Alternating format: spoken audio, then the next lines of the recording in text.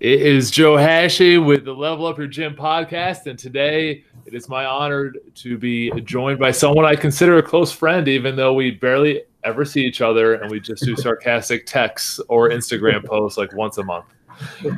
And that is Scott Caulfield. Scott and I go way back to running a seminar together like 2008. Does that sound about right? Does, yeah, 8, 9, somewhere in there. Yeah, over a decade now. Crazy. Yeah, when Scott was the NSCA director up in Vermont, he was assistant strength coach, I think, at Dartmouth at that time, working in the private sector at a local gym. And one of Scott's talents I saw on display is that he took a tire out and then he used it to jump off of and dunk a basketball, which I thought, wow, that's interesting. But when I was reading his bio, he was actually a basketball coach. Back in the day, yes, sir. And what was the name of that team? The Vermont Frosties. Not making that up. That's like when the ground freezes and it like breaks the concrete. Yeah. Is that what Frost Heave? Yeah, exactly. Yep. It was actually a pretty cool story. They the ABA, American Basketball Association, with the red, white, and blue ball, they were making kind of a comeback in those middle 2000s, and they actually had a really low entry point to like buy a team. So there is a guy, he still lives in, I think it's Cornwall, Vermont. It's a very small town, but he was a senior writer for Sports Illustrated, Alex Wolf. You look him up, people have probably heard him. Tons of basketball writing. He's written a couple of books, and he bought a team. He was like, you know what, let's do this. But part of the kind of gig was Sports Illustrated wanted him to cover it, and so he covered it in the magazine a little bit.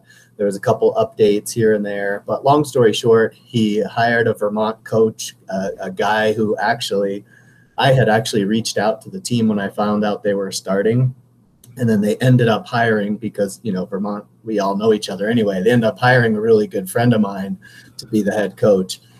So it all worked out. It was really neat, though. It was a neat experience to be able to work. You know, they called it semi-pro basketball. So like some of the guys got paid a decent stipend, and some of them were just doing it just to not have a real job and kind of try and get to the next level. So it was a really cool experience. But yeah, that name was very Vermont. And if you're not from New England, you may not really know what a frost heave is, but they played the heck out of the marketing with it. It was smart.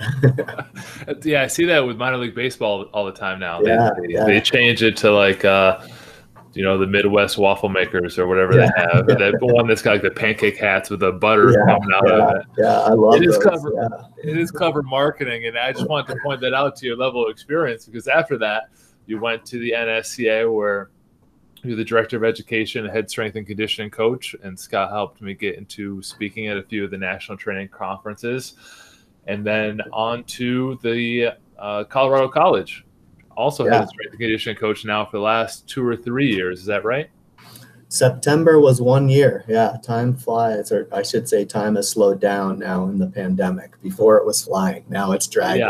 Yeah, exactly. So I appreciate your time, Scott. I know he's got a lot of under the bar experience. So he tells me on Instagram. And so I wanted to get Scott on to share some tips from his vast knowledge with the trainers and gym owners on the call, because Scott's done about all of it, including, I almost missed, so you got a master's from Denver, right? Sports coaching from the University of Denver just recently.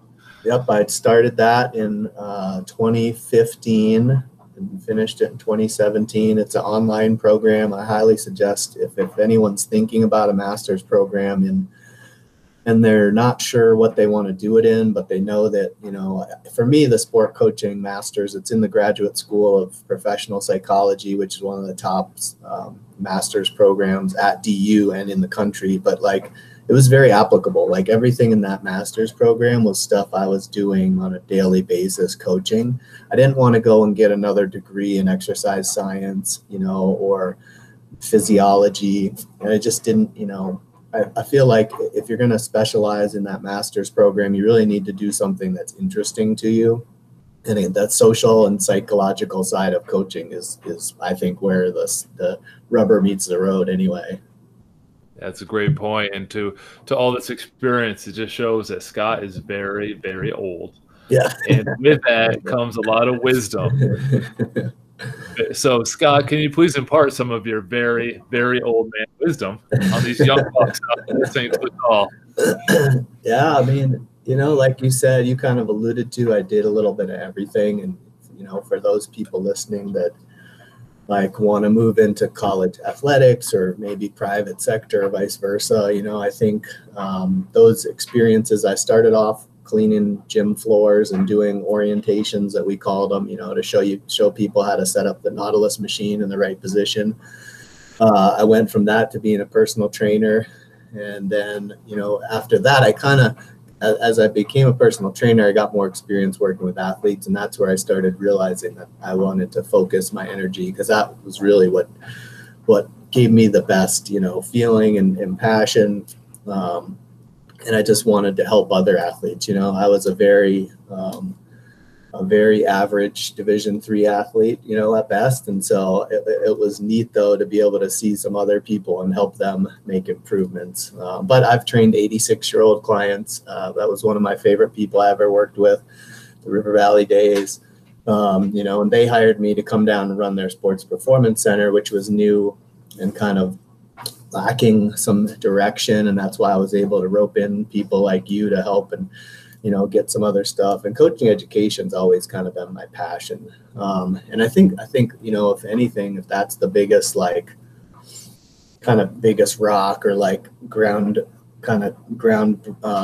level tenet that's been throughout my career, is just like a continual seek to get better, right? I've never, I know a lot, and I'm not saying that as an arrogance, but I've learned a lot over these 20 years. But I've never been satisfied with that. And I've always been interested in finding people that are either doing what I want to be doing, or that are excelling to, in my eyes, to a higher level than I am. And that's the people that I want to be around. So that was why when an SCA opportunity out at headquarters popped up, I thought, well, wow, what better opportunity than to go to the, the flagship and really get your feet wet and try and, see what it's all about. Let's enter the time machine and go back to when you were adjusting the Nautilus machines back in the mid-30s. And I think it's important to point out there is something to learn along every step of the way. And I think some people look over that as like, oh, I just did that to pass time and now I'm where I want to be, but they don't realize the lessons they've learned. Is there anything that you picked up in those early days that helps you get to that next step? Yeah, I mean, I think you have to have done the small tasks and done all the air quotes, meaningless jobs to you at the time, which are really, if you ask a gym owner, the most important jobs, right? And so I think that just like learning that nothing is above you. And again, my buddy Lauren Landau is the Broncos strength coach.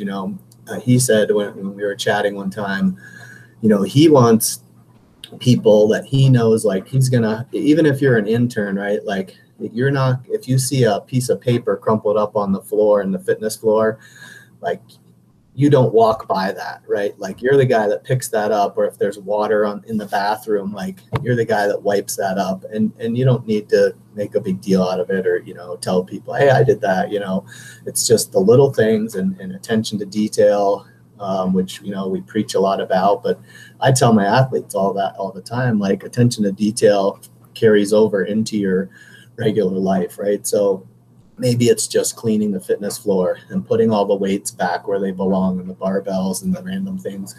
But if you don't do those little things well, like how do you think you're really going to show up on time for an appointment, or to do your taxes on time or do all these other things? So, those life lessons, I think, carry over so much. And sometimes they're easy to just think, oh, no, it's just dumb. But, it has a purpose. It really does. And to show my age, which is right about Wisconsin, to be fair, I'm just giving them a hard time. At the beginning, as a strength and conditioning coach, you want to be all about sets and reps and periodization and come up with these great ideas. But in the private sector, we very rarely ever lose a client that says, I didn't like my workout. They'll say something like, well, the bathroom wasn't as clean as I thought it should be, or something like that. Or like someone forgot to waved to me on my way in, and I didn't think they knew my name. Like, that's the stuff that builds the connection and relationships. And while you as a professional need to deliver a great program, it's those details that, whether it's a private sector client or even the athletes, like, everyone has a psychological need to feel important. And if you're not fulfilling that need for people when they come into your facility, you're missing out on a lot. Yeah, I think that's a great point. And even like, in collegiate athletics, I mean, we kind of have a captive audience for the most part. Our division, so we're pretty unique. We have 2 Division I sports at Colorado College, and then our other 15 sports are Division III. So our Division I sports, you could say, are pretty captive audience. Like, they don't really have a choice if they train or not. Like, it's part of the deal. But at that same time, if those kids and young adults, not really kids, but if those young men and women don't like look forward to seeing myself and my staff and like enjoy the training process, it's going to suck for all of us. and so, I'm not saying that we try and be best friends with everybody, but like, we're building relationships. And just like, no matter what setting, if someone believes in what you're telling them and they trust you, they're going to they're going to feel better. They're going to do 10 times more than you ask. They're going to go above and beyond because they believe in the process. So that's, I think there's a kind of an old saying or whatever that like really doesn't matter the program that someone's on as long as they're bought into it. And I would argue, that's pretty true. You could get it, you could have the greatest periodization, strength, cardio, recovery, regen, all the hot words that we want to use today program. And then you could have the most basic, simple 2-time-a-week strength training program. And if the people are bought into that super simple one and kind of not so much on the greatest program in the world, you can get way more results from the simple one. Yeah, and if you're looking to do like collegiate strength and conditioning versus private sector, and you don't think retention matters, just look at the size of a freshman class and the size of a senior class and tell me that retention doesn't matter. Senior class in almost any major sport is going to be significantly down. My experience at Colgate, it was about half the size. By the time we get to seniors, they fall off along the way, whether it's injuries, whether it's school issues, whether it's not liking the full program and not enjoying a big piece of it. We spent just as much time with the strength staff than we did with our coaches in a lot of the seasons. For sure, probably even more some of the sports and some of the seasons. Yeah, and I would say that too. Like, you're gonna have kids that are maybe don't play a lot. And my assistant at CC is a great example. And she was a 4-year bench player, but she took like training. She competed in the weight room. Like, she was the best lifter on the team. And like, that was her chance to kick people's ass. And that's just the way, that's the way it was. So you're going to have people that you never maybe thought, they're not the starting center or the highest point producer, but they're going to give it everything you got. And they're going to help drive that culture, air quote culture in your weight room. I think that's a beautiful parallel to the private sector too, because how many busy adults do you think have a chance to shine in their regular day? Right, yeah. How often do they get to feel good? Or their boss going to come by and give them a huge high five? Like, that's could be your role and responsibility as a private fitness studio or gym owner. Like, that's the time that they get to be the star. 100%. I always said that too, working in the private sector and training clients. Like, this is potentially the best hour of this person's day. They might absolutely hate their job, right? Like, we're lucky. We like what we do. We love what we do.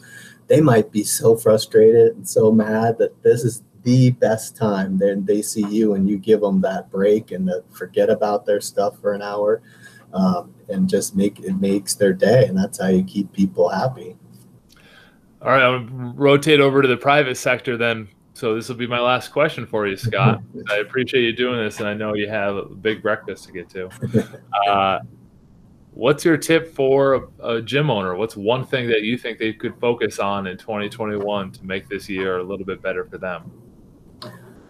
Well, I mean, again, I know it's been a tough year for gym owners in the pandemic.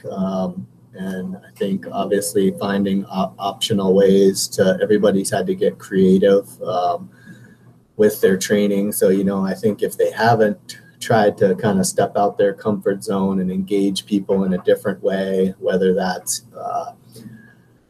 Zoom or some sort of web-based meetings, whether it's like private Strava groups where you can get your clients all in the same one, and they're able to see, or, obviously some online learning platform. I think, utilizing technology, I think that's probably one thing. Human connection is never going to be, there's nothing that's ever going to take place, the human connection, but, utilizing technology in your weight room to help people with extra program or different stuff, I think is huge. The other thing that I would say it to almost anybody, and one of my old mentors and bosses used to say it, he said, we like problem solvers, not problem pointer outers.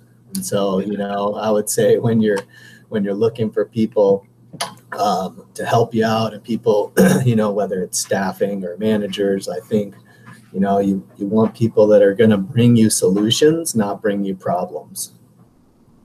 Yeah, I like that a lot. And I think part of that is that I push people who do the Level Up Your Gym program, anyone, is to solve the problems, but also focus on problem identification. Like, don't find problems where there's not any. You're trying to recreate the wheel on, how to organize your gym. Well, when everyone at the pandemic's at home, you need to be solving the problem of how to reach that at home. So identify and solve your problems. Don't just point them out and complain about them, to use proper language for the podcast. That's a great point. That's a great one. Yeah. Scott, where can people follow you on Instagram? I spend way too much time and energy on Instagram, and it's at Coach Caulfield. So, I tell people this: if you like strength conditioning, definitely follow me. But if you also like dogs, especially Australian Shepherds, skiing, any outdoor sports, Colorado mountain life, and anything related to non-alcoholic spirits and drinks, protein donuts. Let's see what else. Protein donuts and CBD. You might be interested in me. Yeah, I'll put his link by. I do recommend following him. He puts up tons of content, like you said, way too much content. The guy's got all kinds of hours on his time, or all kinds of hours on his hands. Scott, sit tight. I just want to thank the listeners before I press stop on listening to another episode of Level Up Your Gym podcast.